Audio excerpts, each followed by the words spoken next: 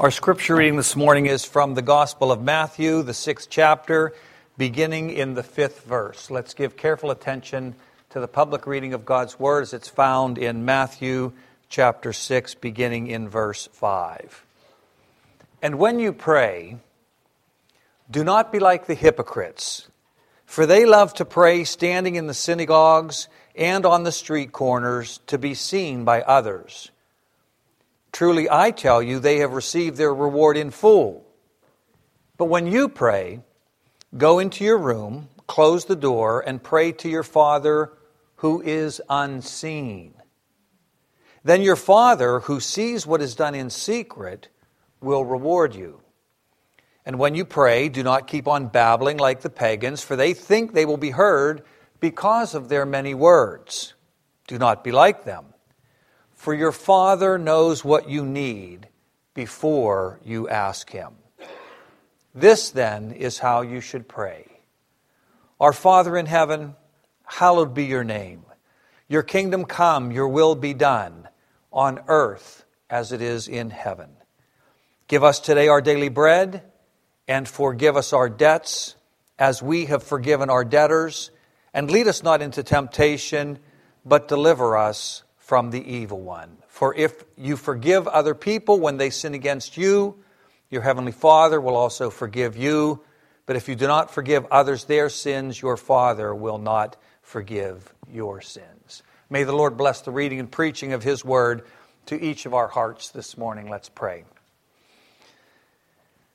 Father, we pray that you would open the eyes of our hearts, that we might see wonderful things in your word this morning, that we might understand with greater clarity what your vision is for heaven and earth, and that we might be encouraged in our faith to continue to persevere toward that heavenly city.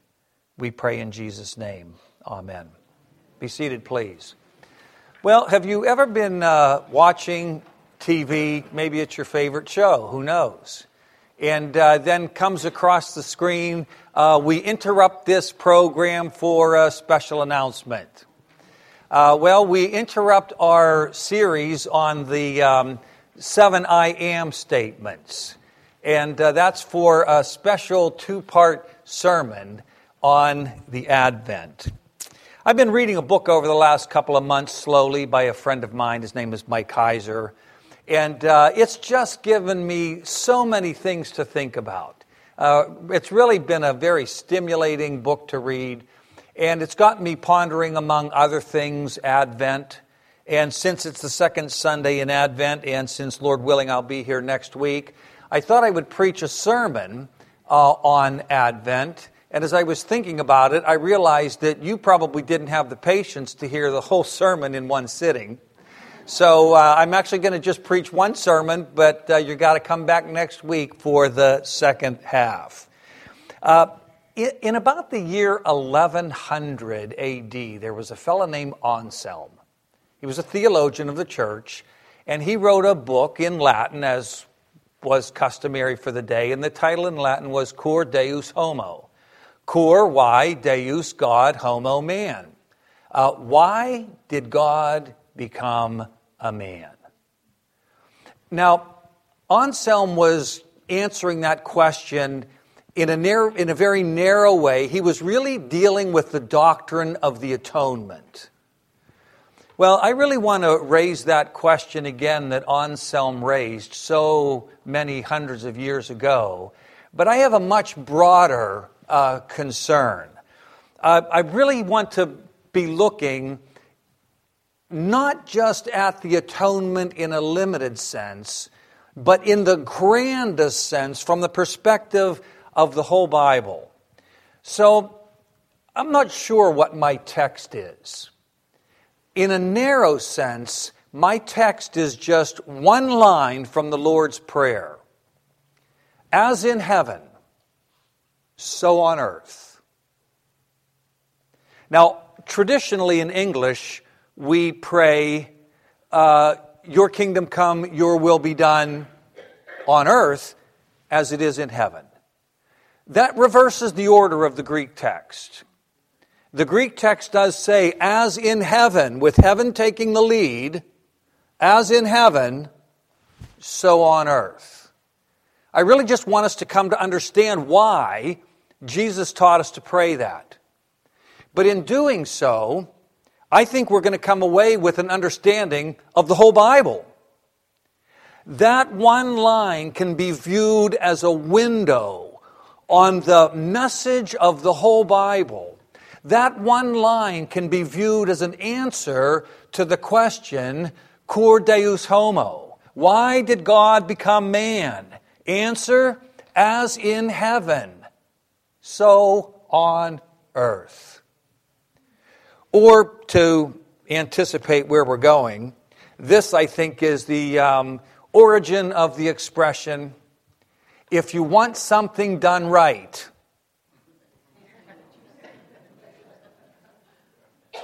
you have to do it yourself.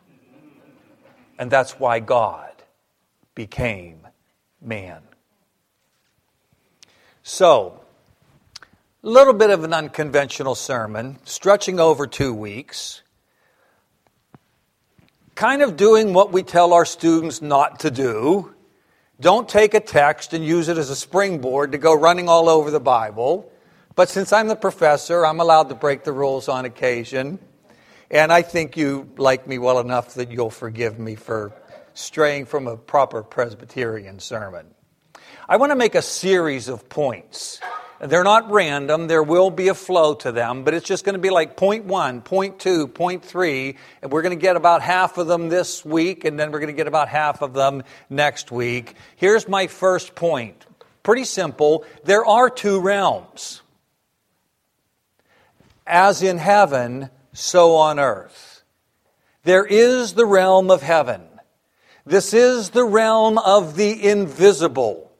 We've sung about this. We've prayed about it already this morning. This is the realm of God. That's why Jesus starts in the prayer to say, pray, our Father who is in heaven. Psalm 115:3, our God is in heaven. He does whatever pleases Him. Now, you can never say everything all the time, especially about God, because after all, God is omnipresent, which means God is everywhere.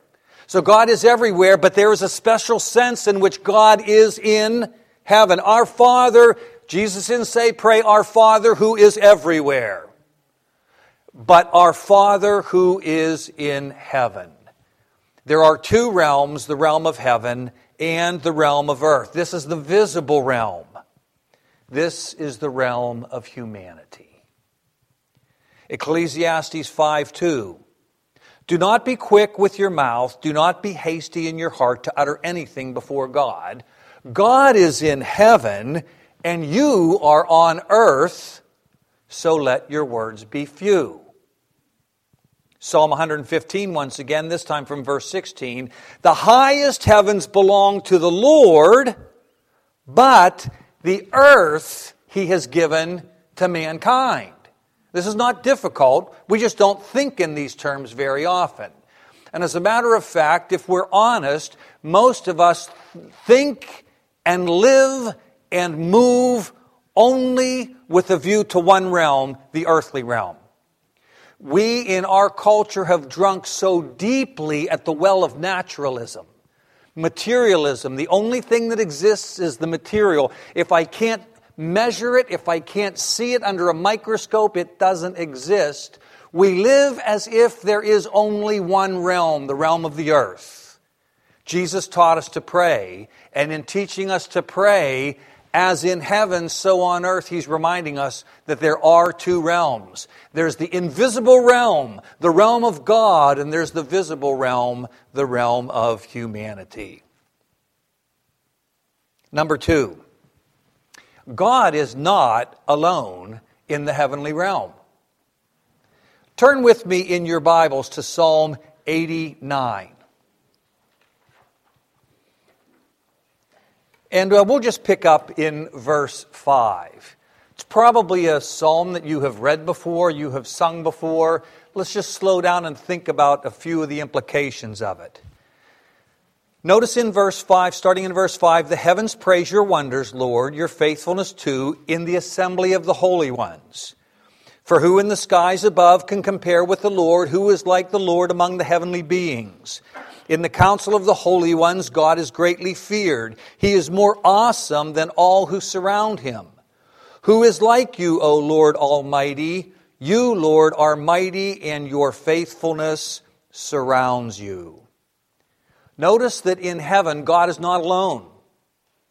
Sometimes I think we just imagine God, if we think of God in heaven, He's just kind of, it's ethereal, we don't have a very concrete picture, but like God's there. But notice that God is surrounded by heavenly beings. And that repeatedly, verse 5, He's in the assembly of the holy ones. Verse 6, He's among the heavenly beings. Verse 7, He's in the council of the holy ones. Verse 7, all who surround Him.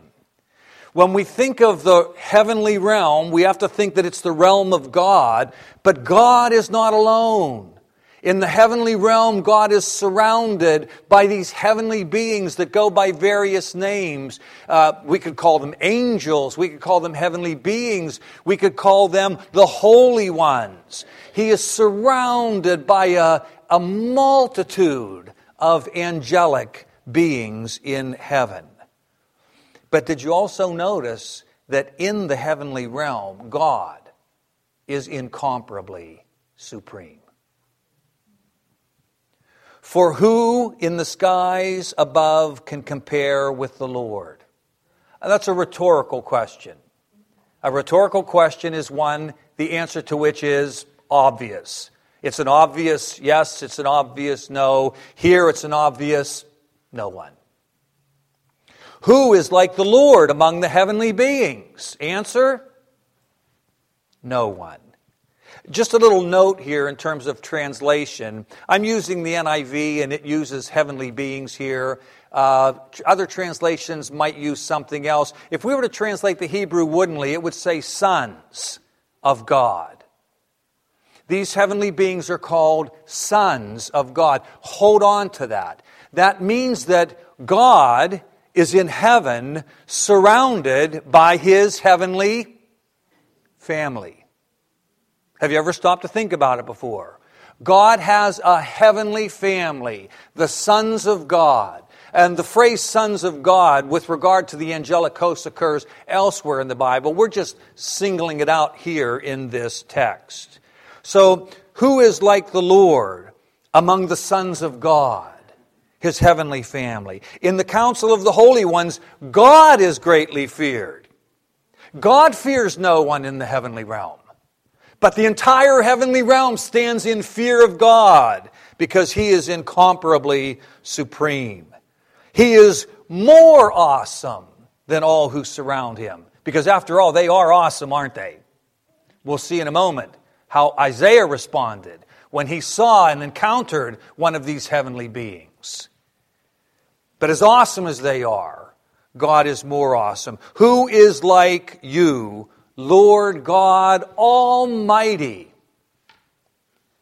And so, Jesus teaches us to pray, as in heaven, so on earth. There are two realms. The realm of heaven, God, invisible. The realm of earth, visible, humanity. And God is not alone in heaven. He is surrounded by heavenly beings, but He is incomparably supreme in that heavenly realm. Number 3. God rules in heaven through these heavenly beings. Now, theologically, we distinguish between God's mediate and immediate action. Now, we usually use the word immediate for time, right? Some things just don't happen immediately, like right away. But mediate and immediate also have another sense in theology. Mediate means through a mediator. Not mediate, no mediator. For example, God heals. Most of the time, God heals immediately. What's that mean? God heals through pills, surgery, counseling. God heals through the agency of other people. God can heal immediately, yes, without any agency. But that's not the way God chooses to work ordinarily. He doesn't have to use mediators, but that's the way God chooses to work. That's true in heaven. In heaven, God exercises His rule immediately. That is, through these angelic beings, and in particular, through, did you remember that language, council? There's a heavenly council. It's kind of like God's cabinet of angelic beings through whom God rules in heaven. Now, I'm only going to take the time to illustrate this for you from two texts. 1 Kings 22:19. 1 Kings 22 and beginning in verse 19. The context is God wants Ahab, boo Ahab, bad king. God wants Ahab to go to his death. So, God could have done it immediately. Immediately, right? He could have just zapped Ahab with something and he keeled over, but that's not the way God typically works. So notice there's this prophet Micaiah, and Micaiah says, therefore hear the word of the Lord. I saw the Lord sitting on the throne with all the multitudes of heaven standing around Him on His right and His left. Here there is a window from the visible human realm up into the invisible earthly realm, and Micaiah gets to see what's going on in the heavenly realm, and he sees God on His throne, and he's what, all by himself? No. He's surrounded by a multitude. And the Lord said, who will entice Ahab into attacking Ramoth-Gilead and going to his death there? Now notice what God is doing. God's asking the divine council for advice. Like, I thought God knew everything. Well, He does. But how does God typically act? He typically acts through creatures that He has made. And here He's asking advice of His heavenly council. Now, one suggested this, and another suggested that, and the implication is God said, those are not very good ideas. Because finally a spirit came forward, stood before the Lord and said, I will entice him. Well, the Lord's interested in this, and He says, by what means? I will go out and be a deceiving spirit in the mouths of all his prophets, He said. Now, I'm going to leave that for your new pastor to handle. Maybe you can ask him that. Maybe that could be like his first sermon. I'm not saying anything more about it. But notice what God says. Great idea. That'll work. God says you will succeed in enticing him. Go and do it. So now the Lord has put a deceiving spirit in the mouths of all the prophets. Beautiful picture, isn't it? God is not alone in heaven. He's surrounded by heavenly beings. He has a special divine counsel. God works. He rules through the agency. He asks them for their opinion. He gets advice from them. He lets them execute His will. He doesn't need anything. But He's free to choose to do whatever He wants. That's what we said in Psalm 115, right? Our God is in heaven. He does what He pleases. And one thing that He pleases to do is act through the agency of His heavenly family. Well, the other passage is one that is known to us. Turn with me to Isaiah chapter 6. I already alluded to it. Beginning in verse 1, in the year that King Uzziah died, Isaiah, what's he say? I saw the Lord. Like Micaiah, I had an experience like that. I saw the Lord high and exalted, seated on a throne. The train of His robe filled the temple. Above Him were the seraphim. Hebrew saraf, to burn. These were burning, fiery creatures. Each with 6 wings. With 2 wings they covered their faces. With 2 they covered their feet. And with 2 they were flying. And they were calling out to one another, we could say repeatedly, Holy, holy, holy is the Lord Almighty. The whole earth is full of His glory. At the sound of their voices, the doorpost and the threshold shook, and the temple was filled with smoke. And what was Isaiah's response? Woe to me, I cried, I am ruined. For I am a man of unclean lips, and I live among a people of unclean lips, and my eyes have seen the King, the Lord Almighty. Then one of the seraphim, Saraph, burning. Then one of the burning sons of God flew to me with a live coal in his hand. Interesting. Must have been some kind of burning creature, if the burning creature can hold a burning coal, which he had taken with tongs from the altar. With it he touched my mouth and said, see, this has touched your lips, your guilt is taken away, and your sin atoned for. So this is, Isaiah is seeing all of this, but now notice what he hears. Then I heard the voice of the Lord saying, whom shall I send, and who will go for us? God again getting advice from His heavenly angelic family. Okay, I've got a job to do down there. Which one of you are going to go do it for me? What happens? And I said, here am I, send me.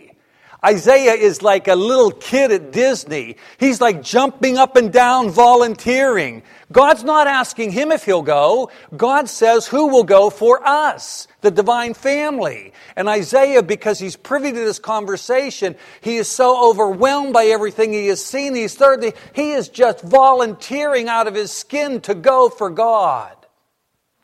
Now, I'm not interested in anything more in this particular text other than to say it gives us, albeit indirectly, a window into heaven.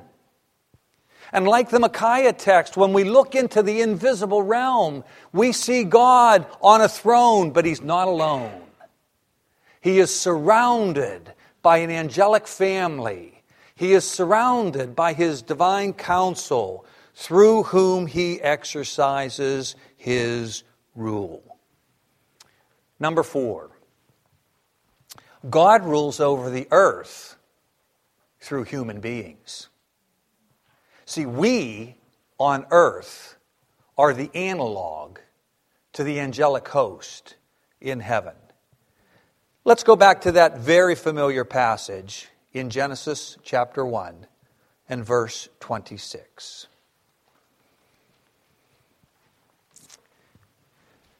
Sixth day of creation. You always save the best for last. God said, let us make mankind in our image. Interesting. Let us. In all likelihood, God is not talking Father, Son, and Holy Spirit to Himself.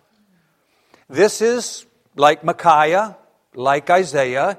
This is God talking to His angelic host, saying, let us make humanity in our image.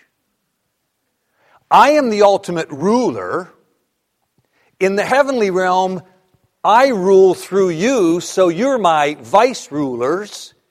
In the earthly realm, I need some vice rulers like you, my vice rulers in the heavenly realm. Let us make humanity in our image, so that they may rule. The image of God finds its first manifestation in our being created to rule. Let us make man in our... But notice the text doesn't say, so they made man. What's it say? So God made man. God is the creator of heaven and earth, including the angelic family. God is the maker of all things, standing apart from all things, not to be confused with anything in the creation, not even the magnanimous angelic host. Now, just as a sidebar here, when God creates humanity, that first man, Adam, the Bible calls Adam Son of God. In Luke chapter 3, we're getting the genealogy of Jesus. From Joseph all the way back to the beginning. And in verse 38 we read, the son of Enosh, the son of Seth, the son of Adam, the son of God. Adam is the son of God. What were the angelic beings called? The sons of God. God says, let us make humanity in our image. You are my heavenly sons, my heavenly family. Let's make an earthly family so that they can rule over the earthly realm like you rule in the heavenly realm. Trust me, we're getting to Christmas. One other slight sidebar. A verse that you've probably read before. Let's just pause for a second. Ephesians chapter 3, verses 14 to 15. Paul's praying and he says, for this reason, I kneel before the Father, from whom every family in heaven and on earth derives its name. God is a family man. God has an angelic family. And that angelic family, the sons of God, He rules through them in the heavenlies. And God has created us, humanity, as His human, earthly family, so that we can rule over His earthly realm. As in heaven, so on earth. It makes sense, doesn't it? That the earth is reflecting heaven. The structure of God's governance and God's family on earth is designed to reflect that which is true of God's heavenly family. Now one and a half more for this Sunday. God wants to transform the whole earth into Eden. When God creates the earthly visible realm, He has a vision. He has a master plan. Remember how it starts? It's formless and void and darkness over the surface of the deep. And in chapter 2, God creates a special place, Eden. Eden is not the whole earth. Eden is only a little part of the earth. Eden is the garden of God. Eden is the mountain of God. And what God wants is for humanity that starts in Eden, right? God put us in Eden. God wants us to start in Eden and go and have dominion. Fill the earth, subdue the earth, have dominion over the earth, transform the whole earth into the Garden of Eden. Into a place where heaven and earth will meet. It's going to be a place where the angelic invisible realm and the human visible realm blend with God as supreme. This is God's big vision. If somebody says to you, what's God all about? What's God ultimately want? You say to them, God wants Eden. Oh, the Bible will also call it new creation, new heavens, new earth.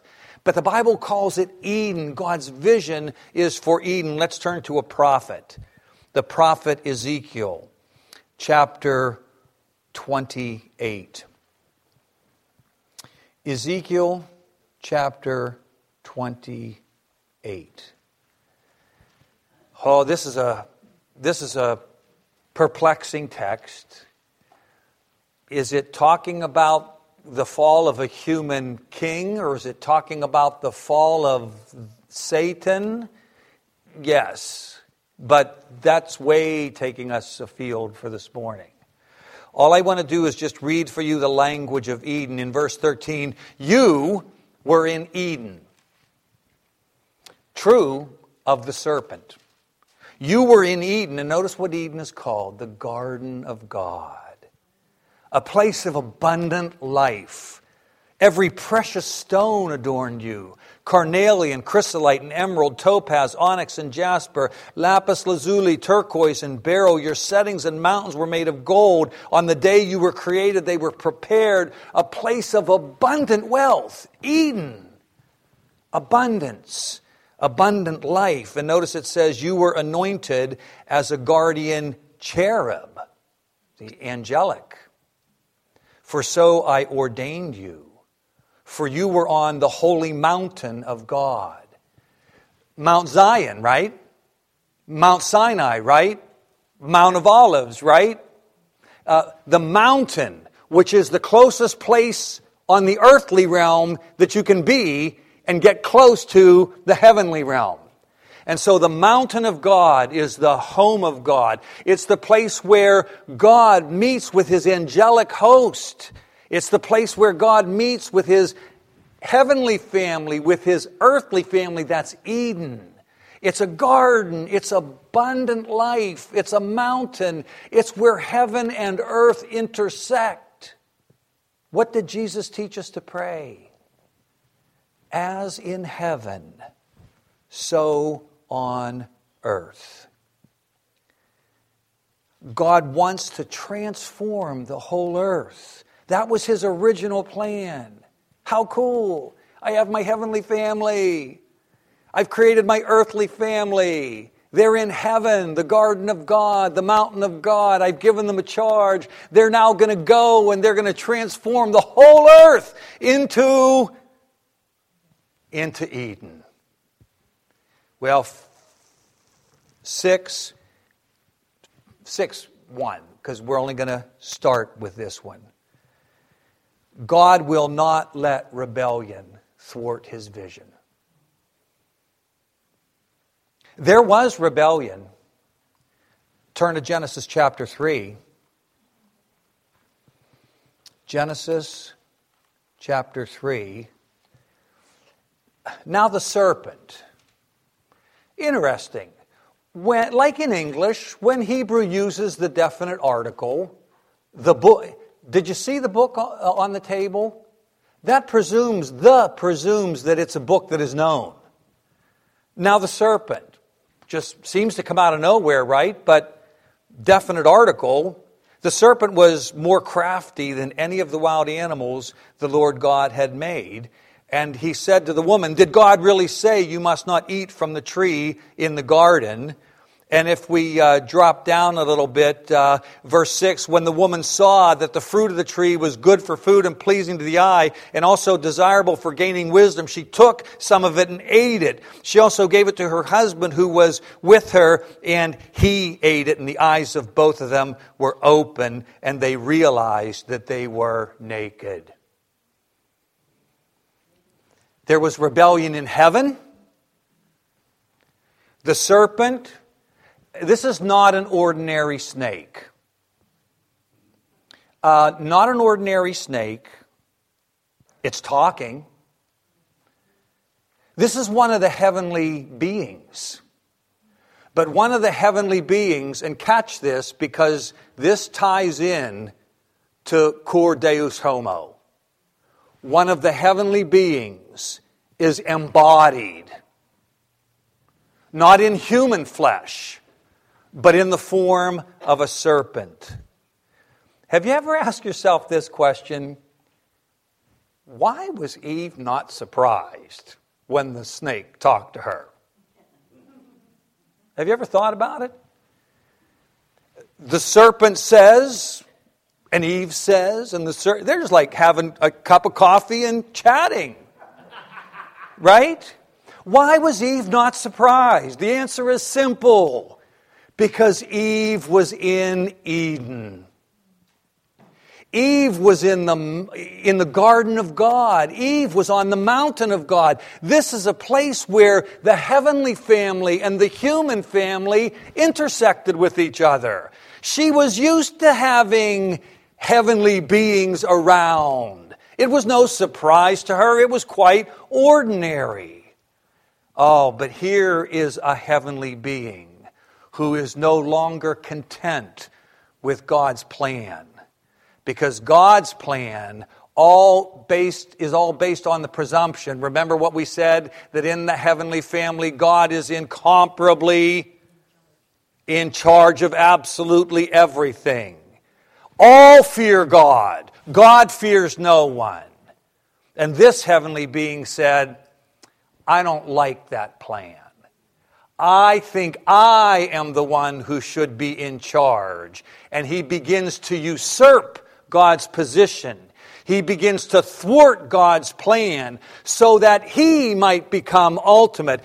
By the way, there's going to be a time later on in the Gospels when he is going to have an encounter with Jesus, and he's going to say to Jesus, see all of this stuff? Would you like to have it? I can give it to you. That was not fake news. That was not false advertising. He was the Lord of this present evil age. He could have given it to Jesus. Jesus knew that, but Jesus simply said, I don't need you to give it to me. I'm going to inherit the nations another way. The way that is in keeping with honoring my Father who is in heaven. And so we see that there was rebellion in heaven and there was rebellion on the earth. Now, on a beautiful Sunday morning like this, in a beautiful building like this, God in His grace and kindness gives us glimpses of Eden. In the beauty of relationships, in the beauty of health, in the beauty of prosperity and peace, God gives us just tastes of Eden. But this is not Eden. We're not there. You only have to look at the news to say, this is not God's vision.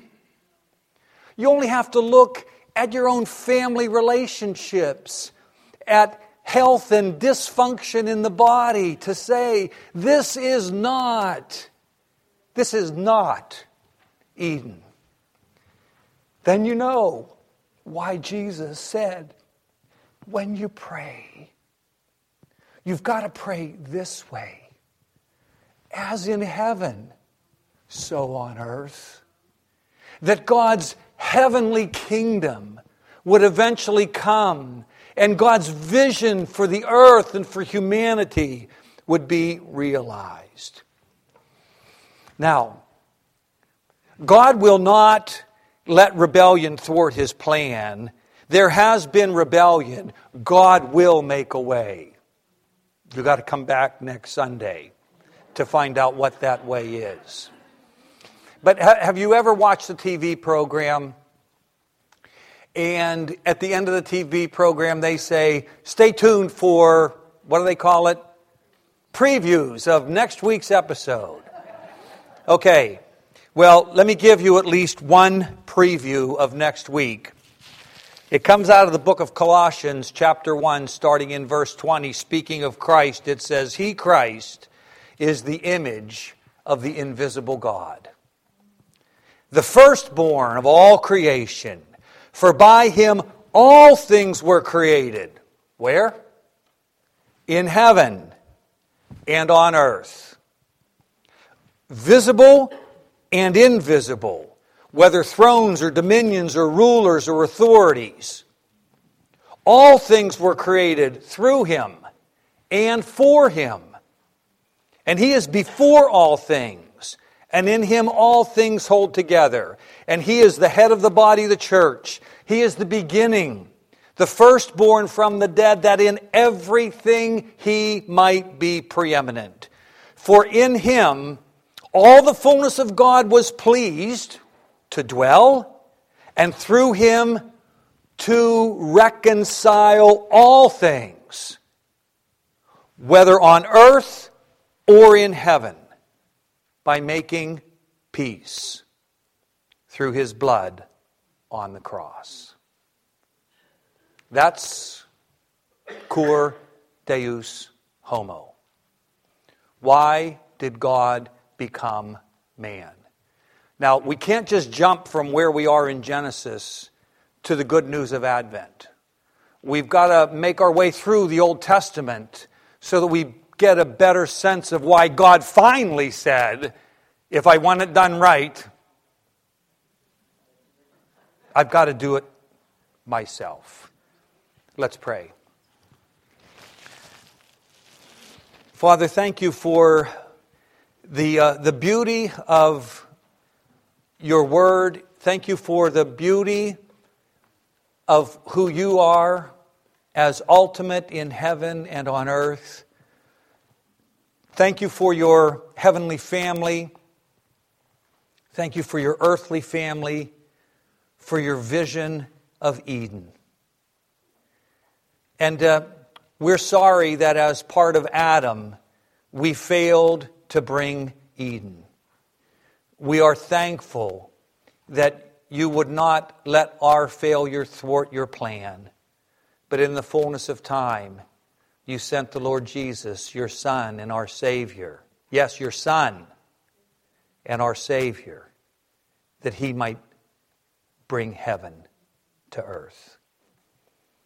We give you our thanks, and we pray that as we reflect on these things in the Lord's Supper, that you would make your vision more and more a part of our vision, that we would understand more clearly why we are here and what you would have us to do, that prayer might one day be answered, as in heaven, so on earth. We pray in Jesus' name. Amen.